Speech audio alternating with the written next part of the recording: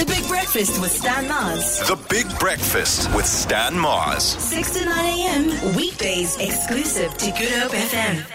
We touch base with Erin Goliath. And what are we talking about? We're talking about prenups, antinupts, accrual. How did you get married? The pros, the cons. Erin, good morning. Welcome to Good Hope FM. Are you well? I'm good. How are you? Erin, it's intense this side of the world. It is so intense. We're talking about big people matters here. Groot mense gesels, says Erin, and it's complicated to say the least. But if I had to ask you, how are people getting married these days, and what would you recommend? So Stan, I find a lot of the older generation, like our parents, were probably married in community of property. And within the South African context, a marriage in community of property is still the most popular because it's the default system. One doesn't need to do anything other than simply just getting married, and your marriage is then what's called in community of property.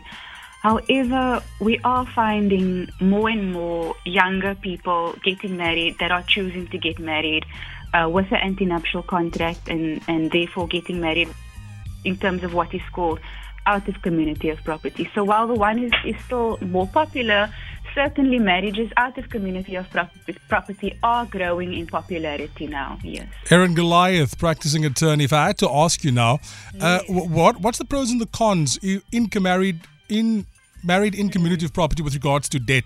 Is my debt your debt? How does it work? So a marriage in community of property. So Stan, as you know, when you get married in community of property, the property that you own as a date of marriage is shared between you and your spouse. Right. The property that you acquire during the marriage is shared, and as well as the losses, liabilities, and debt. So, for example, if one spouse, like the message you read out just before the call, if one spouse, for example, is an entrepreneur and a huge business venture fails and creditors come after, for example, the entrepreneur, and the entrepreneur's assets are not enough, for example, to cover those liabilities, and you're married in community of property, then certainly those creditors can also come after, for example, the wife's money in bank or whatever else her assets are. Wow. And so, and to the extent that there's not enough property or assets in the joint estate to cover all of those debts and liabilities, then not only will the one spouse be sequestrated or declared bankrupt, but both spouses will. So when you look then at the marriage out of community of property, just by virtue of signing and registering what is called an antinuptial contract, you give that protection to yourself and to your spouse, meaning that if one spouse, racks up a huge amount of debt on betting horses or a failed business venture, whatever the case is, third-party creditors are not able to look to or attach the assets of the other spouse to cover such kind of debt. So, I always tell young couples, it's not a matter of protecting yourselves from the other spouse. And one doesn't enter into antinuptial contracts because you don't love your spouse or whatever other misconceptions people come up with. People enter into antinuptial contracts because you want to protect your union, you want to protect your assets as far as possible. So it's not protecting yourself against your husband or wife, it's protecting your family, it's protecting your family unit, it's protecting your assets against third-party creditors, for example. 100%. Dalen's got a question. How's it, Erin? Yes. Hi, Dalen. So, Erin, I'm a young man because I can't register to get vaccinated. And I've been open with the team about this. I'm ready for community of property only for old money. Is that okay if I stipulate that in the contract?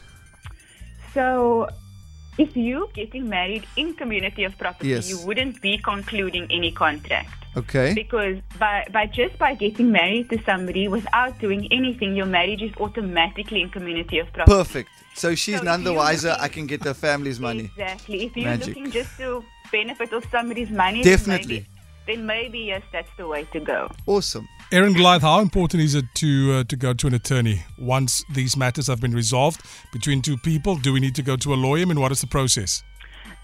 Stan, I would say it's of utmost importance because sometimes you're dealing with situations where one spouse fully understands Sure. the consequences of entering into an antinuptial contract, and the other spouse doesn't, really understand.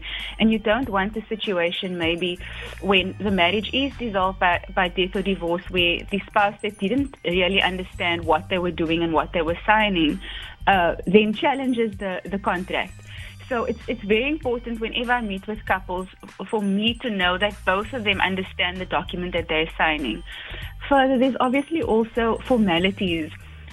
So it's not just about signing the antinuptial contract. That antinuptial contract must be what's called executed in front of a notary public. Sure. And once that document is executed, it must also be registered at the deeds office.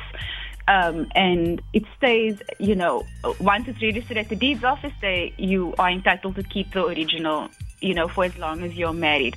But yes, very important that it's executed in front of a notary public and then further registered at the deeds office. So it is virtually impossible to do this without the assistance of an attorney. Practicing attorney Erin Goliath giving some insight and some much needed advice and help. How to get married in community of property, married in accrual. I mean, Dale and Oliver made valid points earlier, and it's something that we discussed yesterday as well. You've worked till the age of 35. Now you want to get married.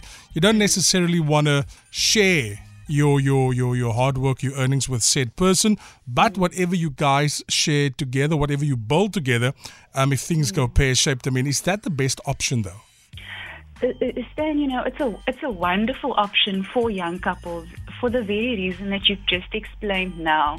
You're old enough to have built up, Sure. Something, but you're still young enough knowing that you are going to continue building your estate over the next coming years. So I always tell couples that it's a wonderful system. It provides for financial equality also, because you deal with situations where two people get married and one spouse, for example, earns lots and lots of money during the marriage, and their estate can grow and grow and grow. And the other spouse, for example, due to circumstances, is either retrenched or needs to stay home to look after children. So how is it fair then on dissolution of the marriage that one spouse was able to grow their estate 100%. to a huge amount, and the other spouse, due to circumstances, contributed equally to the union but wasn't able to grow their estate?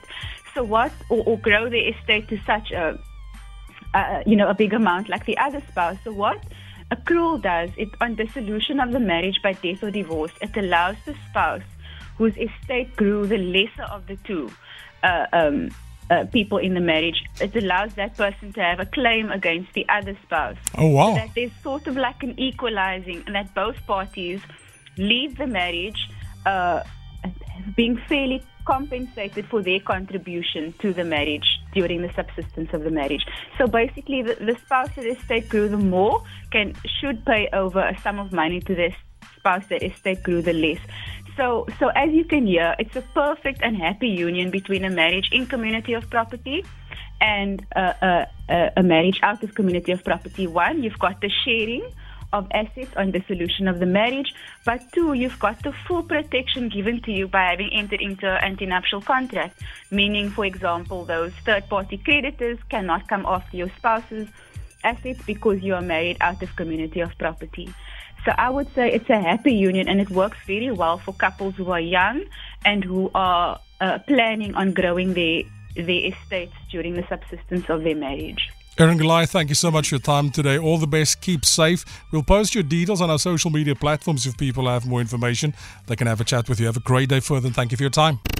Waking up the Mother City. Big Sexy. It's Stan Mars on The Big Breakfast.